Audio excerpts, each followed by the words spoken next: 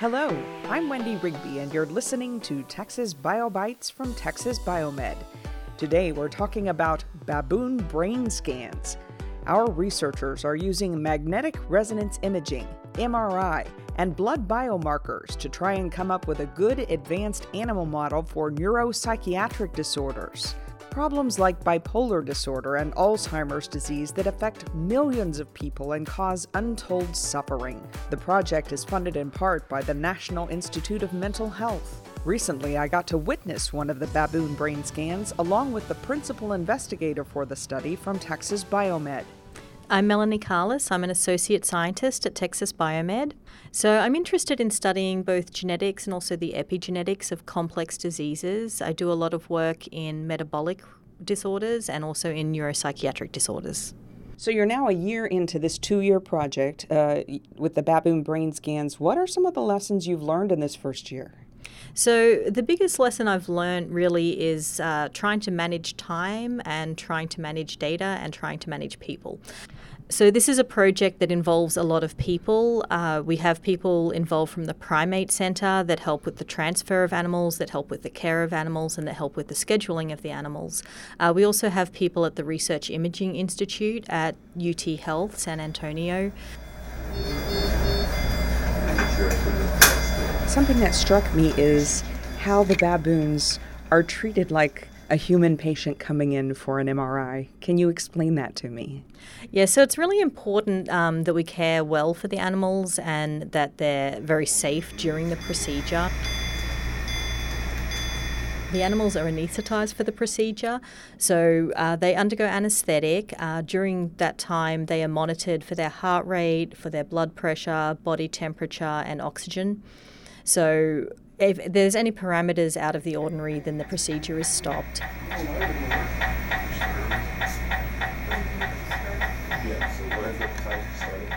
It seemed pretty routine. I mean, the animal looked comfortable. The people from the institute who were there escorting this animal were caring for them as if it was a human patient.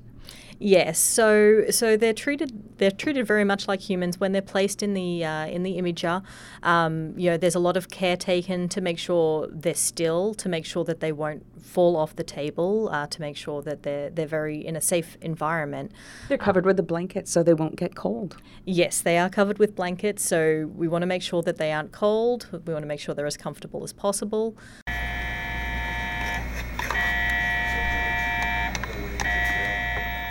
So they had to use a 3D printer to create a male baboon head and a female baboon head so that the people at the Research Imaging Center could create a cage that would fit close enough to their heads so that they could get clear imaging. That's a lot of work.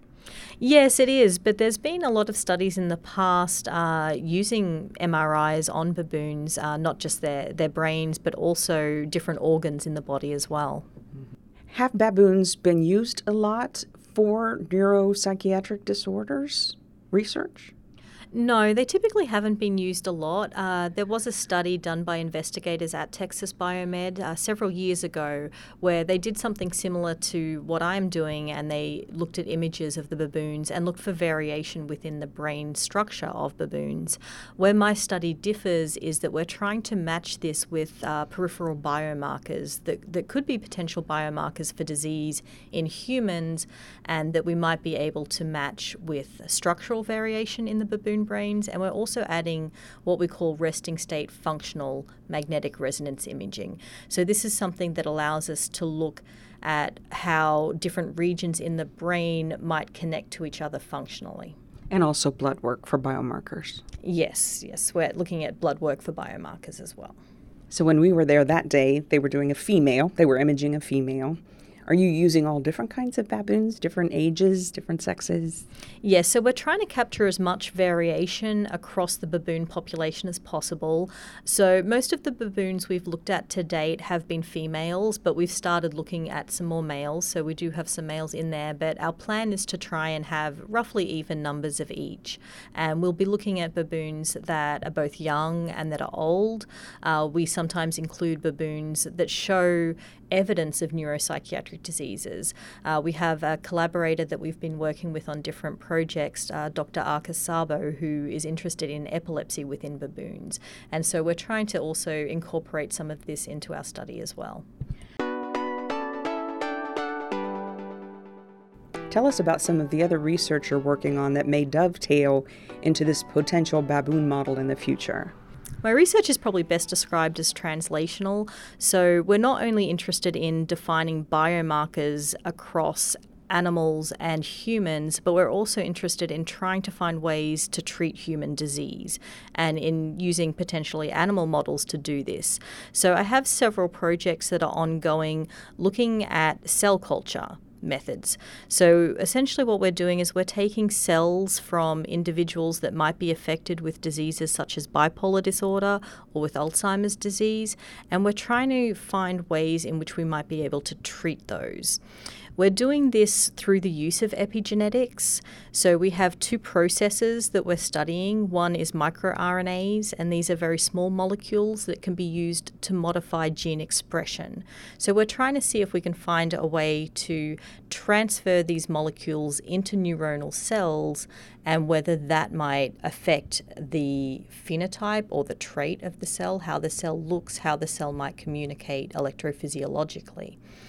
So you might try that in a baboon animal model first and see if it works. And if it would, then you might do some sort of a clinical trial in people. Yes, so we have investigators here at Texas Biomed. Dr. Marcel Dady has actually already worked on implanting stem cells into baboons.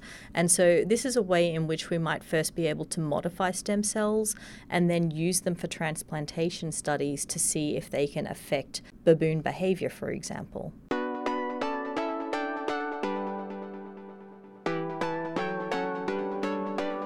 You've been listening to Texas BioBites from Texas Biomed. If you like what you're hearing, subscribe. Check out our website, txbiomed.org, and look for us on Facebook, Twitter, LinkedIn, and YouTube. At Texas Biomed, we're passionate about science. We're enhancing lives through discovery. I'm Wendy Rigby.